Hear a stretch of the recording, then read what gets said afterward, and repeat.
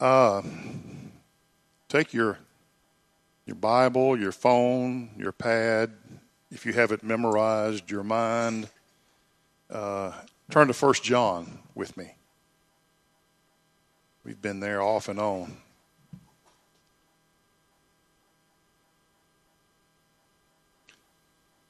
Okay, 1 John, we're going to get there in a minute. Do you remember the string? Remember the string? Ran across the room. Picture of eternity. And then the two handkerchiefs. Picture of time. That there was eternity, had no beginning and no end. No limitations, no boundaries. That's enough thinking about that. And then time. And time starts.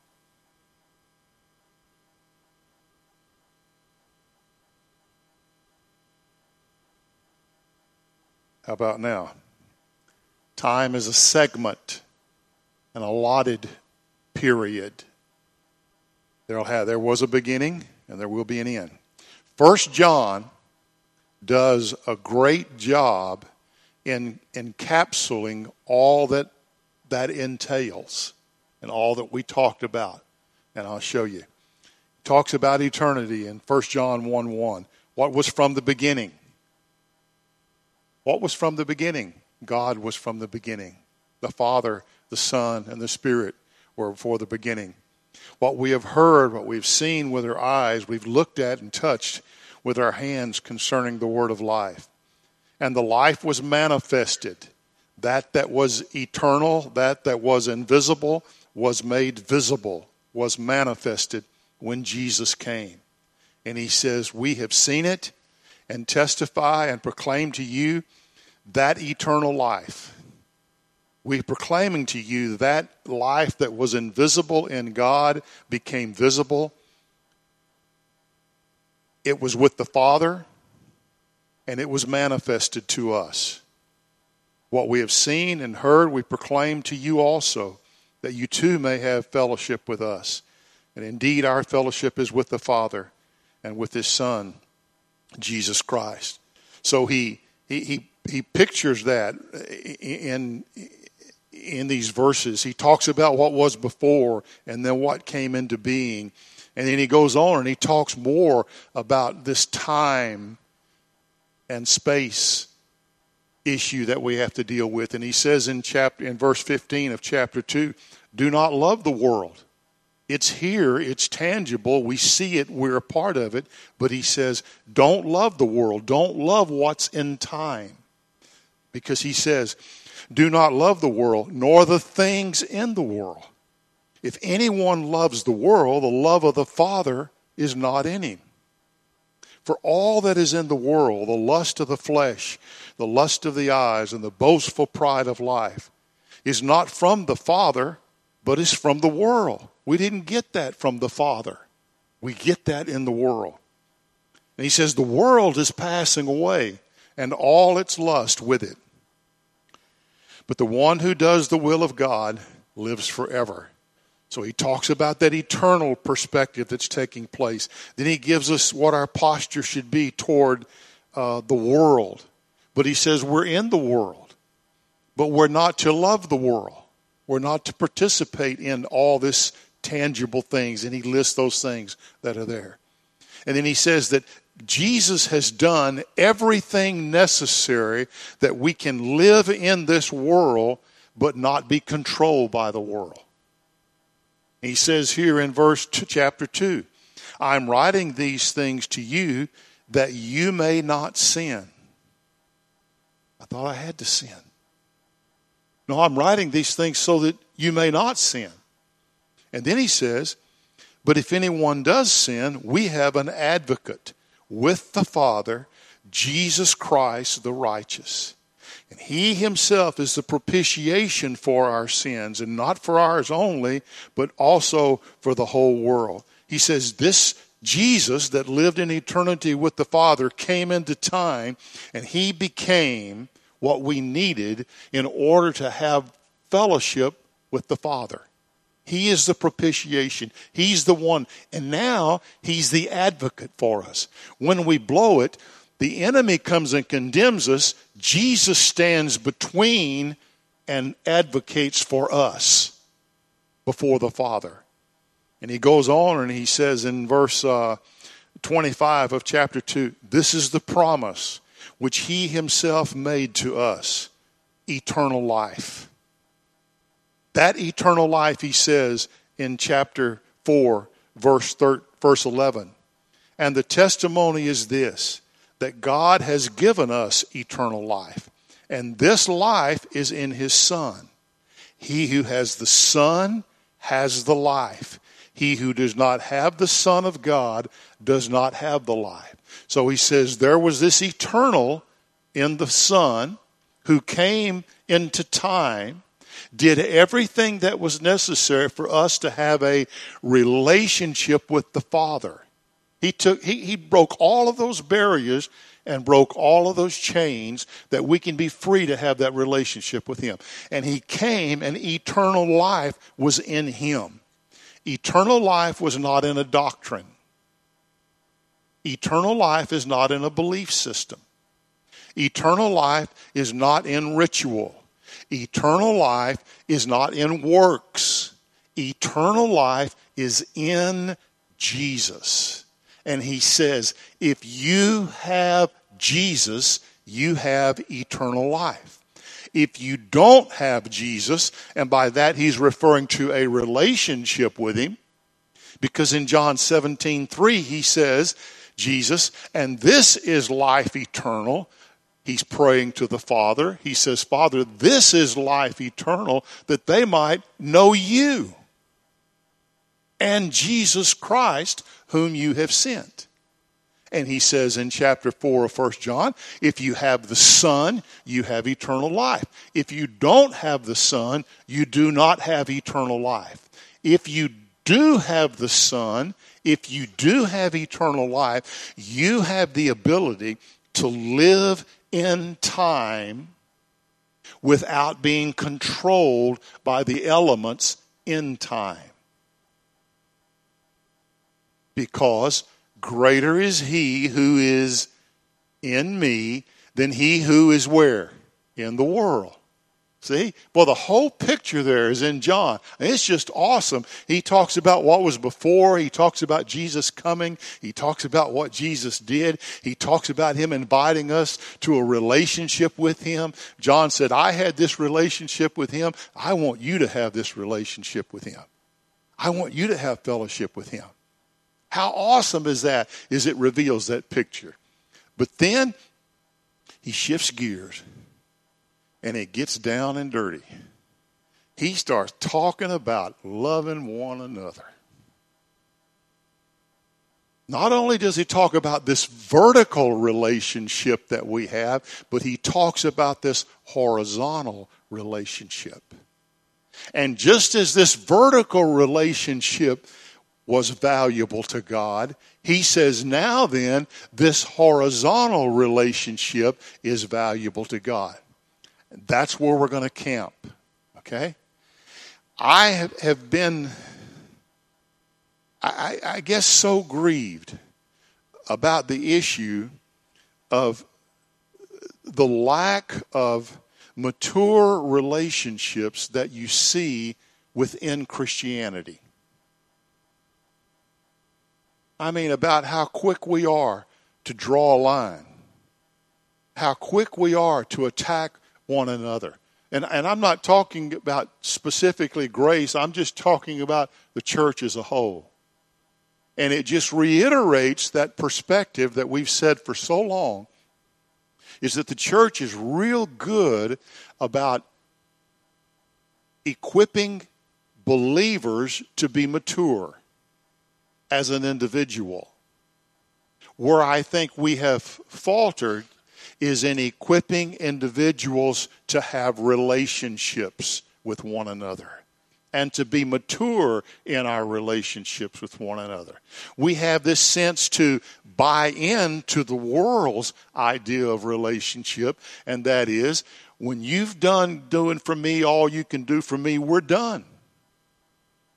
I mean, that's why the divorce rate among Christians is the same as it is among the world. It's right at 40-something%. There's that posture of relationships are to serve a purpose, and when they quit serving that purpose, then the relationship is over. Everyone now is easily offended. Well, you're a Calvinist. Well, you're an Arminian. Well, you're this, and now we divide lines and we create denominations based around differences of perspective. And in our relationships, in our individual walk with the Lord, I'm going to give the benefit of the doubt. In our individual walk with the Lord, there may be maturity. But in learning to relate to one another, we're more like adolescents. We get our feelings hurt. We get offended. We take offense. We look for offense. We're asking for offense. We're going to give offense. We're going to be careful about you offending me. And we just wear it on our sleeve like, hurt me. Give me a reason to not have a relationship with you. So we're going to camp on this idea of how we relate to one another. And pray that God works it in our heart, that we will embrace some things that will help us in just relating to one another. Okay? This morning, I'm just going to give you 3 things that I want you to remember. I want you to saturate yourself in these 3 things. I want you to think about them during the week. Ask the Lord about them, because these things are going to be the premise for the other things that we build on. Okay? Here's the first one. Relationship is extremely important to God. Relationship is extremely important to God. I said this last week. Jesus could have left eternity, come into time, explained what the Father was like, manifested the Father to us, shown us what it was like to live in relationship with God, and then left and gone back to the Father, and left us with just a wonderful model. Well, there's a great model of how to live in relationship to God. And a wonderful memory of what it was like to remember Jesus lived in relationship with God. But that's all we would have. We would have a model, and we'd have a memory. And you know what? That seems to be enough for some who call themselves Christians. Now, we know that if all I have is a model of Jesus, and all I have is the memory of Jesus, and then all I have is my own effort in trying to model that, that doesn't make me a Christian. What makes me a Christian is I have Christ, and eternal life is in Christ, and that makes me a Christian. Okay? But relationships are extremely important to God. He could have come, been a model, and left us with a memory. But he died, he rose, he ascended, he seated himself at the right hand of the Father, and he sent the Holy Spirit in order that we might have a relationship. Do you understand without the Holy Spirit, you don't have a relationship with God? He's it. Without him, all you have is a model. All you have is a memory. But because he sent the Holy Spirit to live in us, we have relationship with him. And the terms that he uses to define this thing indicate that. He's a father. We are children. There are sons. He calls us friends. He calls us brothers. He calls us sisters. All of these things indicate it's relationship. And it's important and valuable to God. But not only does that translate vertically, that translates horizontally in our relationships to one another. 1 John chapter 3, verse 16 says this. We know love by this. This is how we know what love looks like, okay? We know love by this. He's talking about Jesus. We know love by this, that he laid down his life for us. Boy, that's how we know the Father loves us. That's how we know Jesus loves us. That's the beginning of experiencing that love. Because if you don't know that, chances are you're not going to experience that love. You're going to always question his love. Well, does he love me? Have I done enough for him to love me? But he says, by this, we know love by this, that he laid down his life for us. And we ought to lay down our lives, and at least in my mind, as I'm skimming over that, he laid down his life for us, therefore I should lay down my life for him. Reciprocal. Makes sense. But he messes it up. He said, by this is love, that he laid down his life for us, that I might lay down my life for the brethren. Whoa, wait a minute. That I might lay down my life for the brethren. He goes on in chapter 4, verse 11. Beloved, if God so loved us, we ought to love one another. Verse 21, the one who loves God should love his brother also. Chapter 5, verse 1, and whoever loves the Father loves the child born of him. Did you ever consider that my love for God is expressed in my love for people? Oh, did I ever consider the possibility that the true measure of my love for God is measured by my love for people? It's good that we lift our hands. It's good that we sing. It's good that we dance. It's good that we pray. It's good that we praise. It's good that we do all that. How do I know I love God? Because I love the brethren. Wow, that puts it on a different level. Most of us never give much thought as to how to have a healthy relationship. Have you ever sit down and think, I wonder how you have a healthy relationship with people?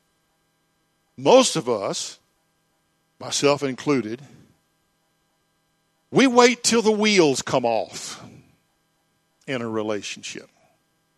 And the conflict arises. And the anxiety arises. And the stress arises. And I'm wondering, what the heck? What went wrong? How did this happen? Instead of beforehand saying, okay, this is what a healthy relationship looks like, and my objective in this relationship is to be an expression of health in it. And do it beforehand. But usually we wait for the pain to come. We wait for the conflict to come. And if relationships are important to God, then they must be important to me. And it starts with that. Me determining in my heart that every relationship I have is valuable to God. And you know what that does? That makes the person I have the relationship with valuable. As valuable as God is, they are to God, to him. So it starts with that. Embracing the reality that relationships are important. They are worth giving time to. They are worth giving study to. They are worth praying about. They are worth seeking the Lord about. And how to have a healthy relationship. Okay, here's the second one. Relationships don't exist first and foremost for me. Well, then why have them? Relationships don't exist first and foremost for me. They have personal benefits, but my benefit is not the focus or the goal of this relationship. I am not the center of this relationship. Let me quote somebody from about 20 years ago. All right? It's not about me. You thought we got away from that, didn't you? Folks, after 30 years, it's still not about me. Relationship is not about me. Relationship is not me as the center of this relationship. Ephesians, let me just read this to you. If you can turn there, fine. In Ephesians 1:10, he says this.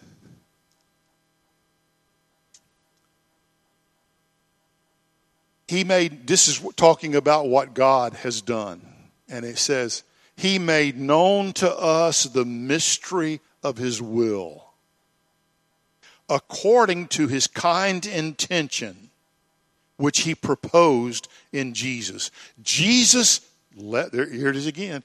Jesus left eternity, came into time, and revealed to us the purpose of God for time.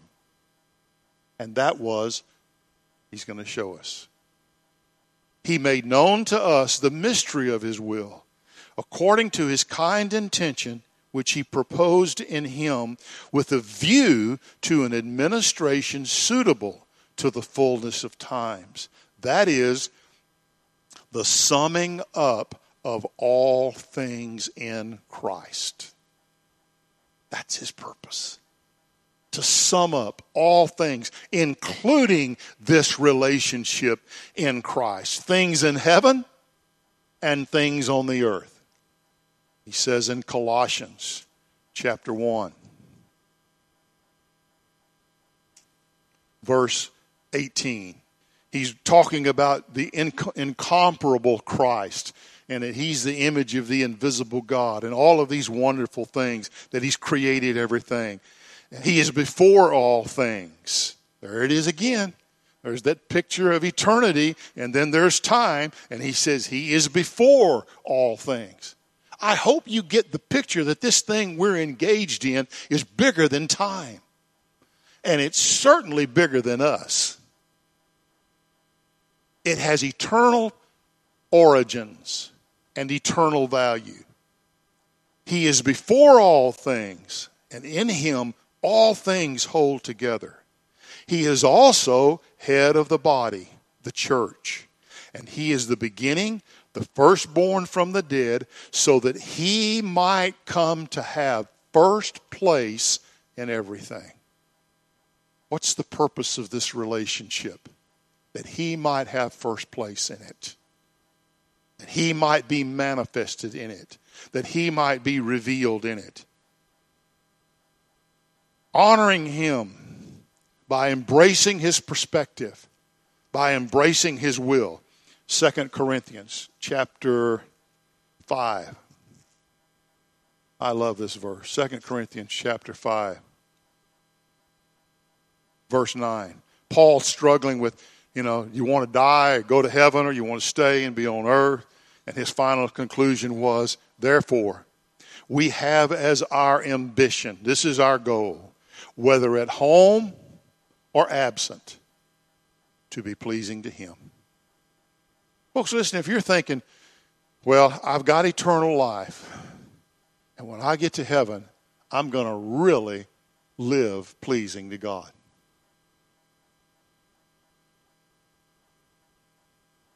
What are you going to do now? Well, it's a crapshoot now. Maybe not, how it depends. He says, I have as my ambition, my goal, my objective in everything I do is that He might be pleased. What's the purpose of this relationship? The purpose of this relationship, any relationship, the purpose of any relationship is to be an expression on earth of what existed before time. The relationship with the Father, the Son, and the Spirit. He didn't invite us in to be something different. Listen, God has never looked out of eternity into time and says, you guys got any ideas? I've run out. You got any good thoughts about how to live down there? He doesn't.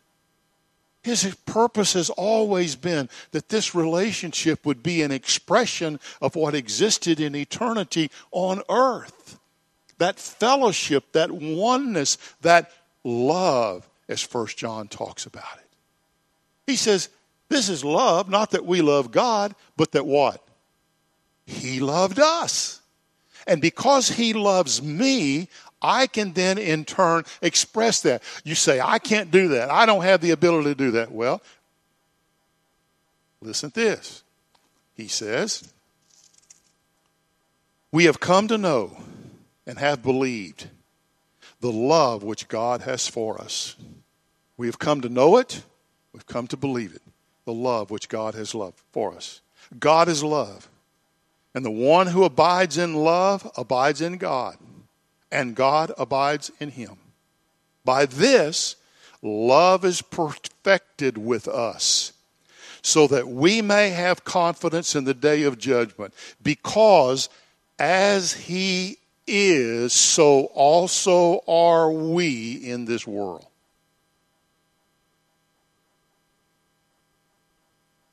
As he was? No. As he is, living in me. As he is, so also are we in this world.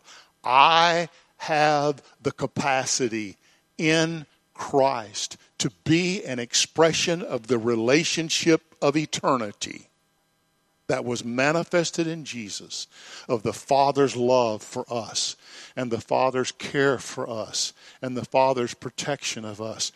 That's what I'm here to do in relationships this way, to be that expression.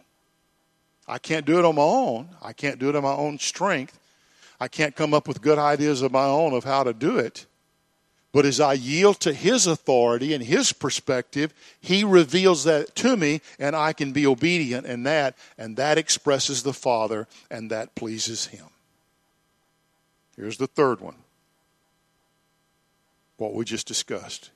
Relationships exist to reveal the relationship within the Godhead and God's relationship with man. Why does God bring people in our life? Because God knows that here is the potential for a fresh, creative expression of his relationship with the Son and his relationship with us. Do you understand God is not a charismatic, nor a Baptist, nor an Episcopalian, nor a Methodist, nor Lutheran? None of that stuff. God is spirit. And our purpose is to be an expression of him and his relationship with the Son and his relationship with me to the world. And he brings people into my life. It's like that thing the Lord told me that night, someone alluded to, about the Lord told me, you'll never be healthy with just me and you. Because I put expressions of myself in people, and he puts expressions of himself in the weirdest people.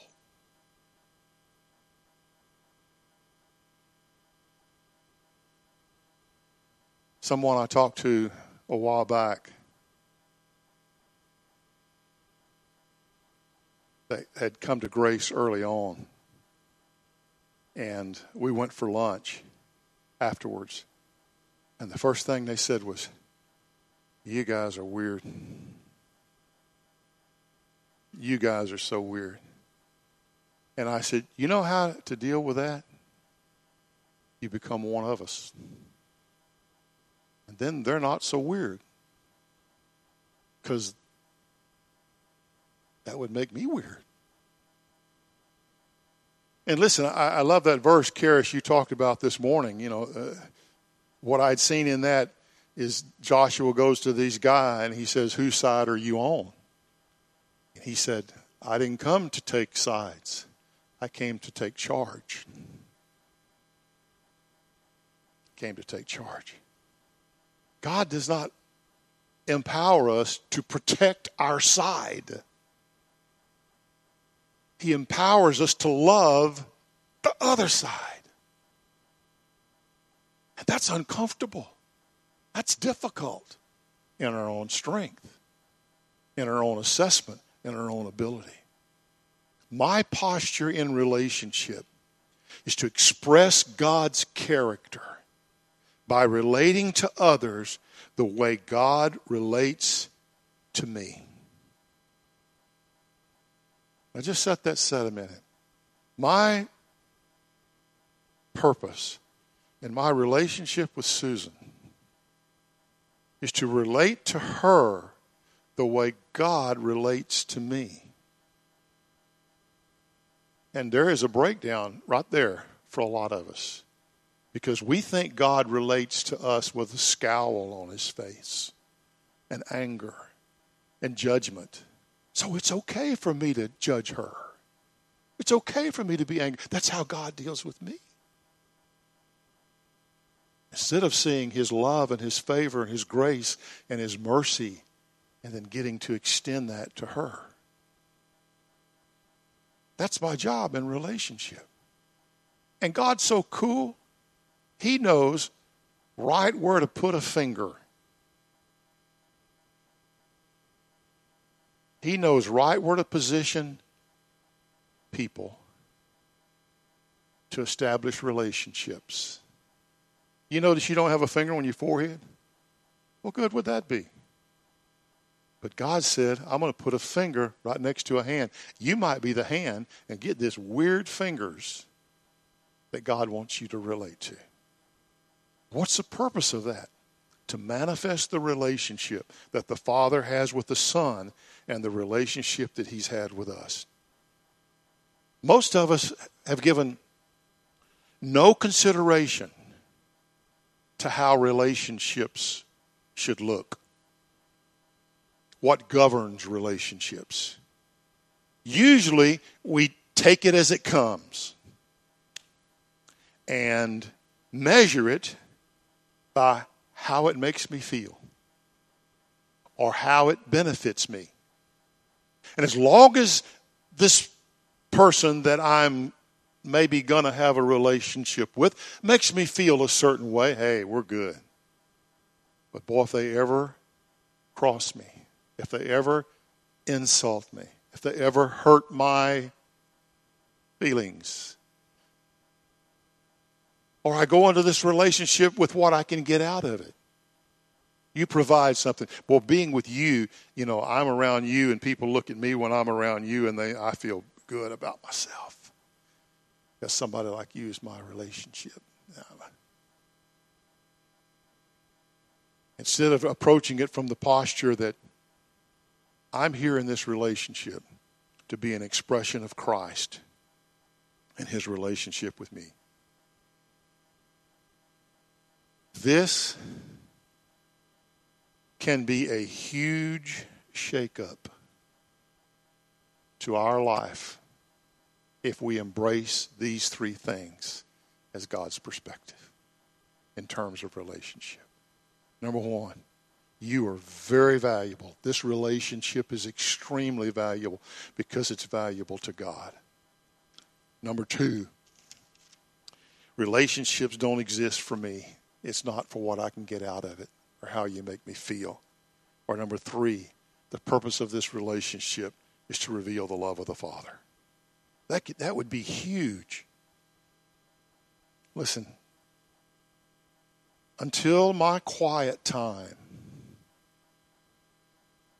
shakes out into my relationships, the cycle is not complete. Until my quiet time, where my hands are lifted, I'm singing, I'm praising, I'm dancing, I'm jumping, I'm full of joy. Nothing is going to affect me. Shakes out into my relationship to this person that is different than me. Doesn't see things the way I see them. They just rub me the wrong way, we think.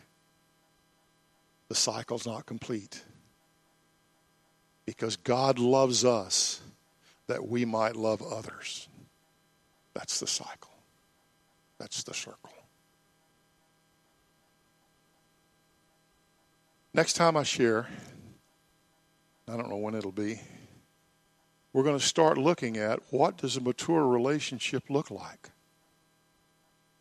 We've given the premise, okay? Now, it'd be easy to say, it looks like Jesus.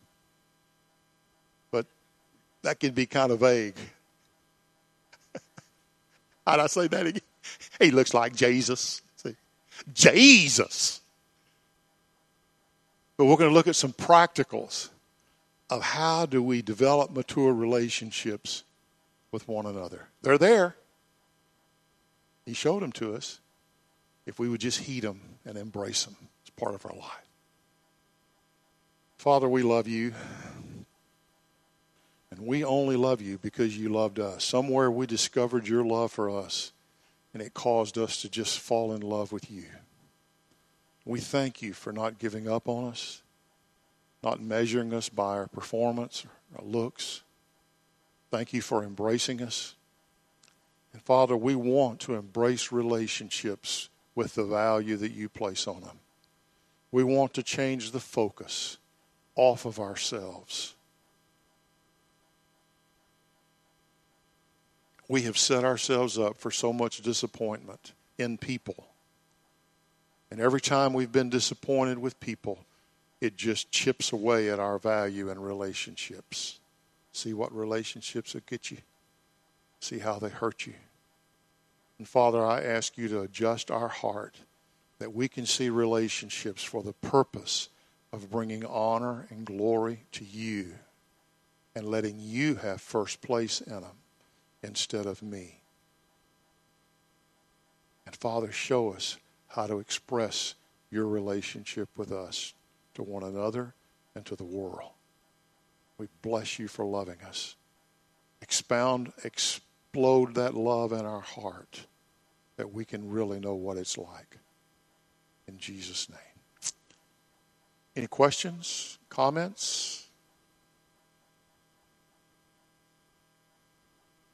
Hang on.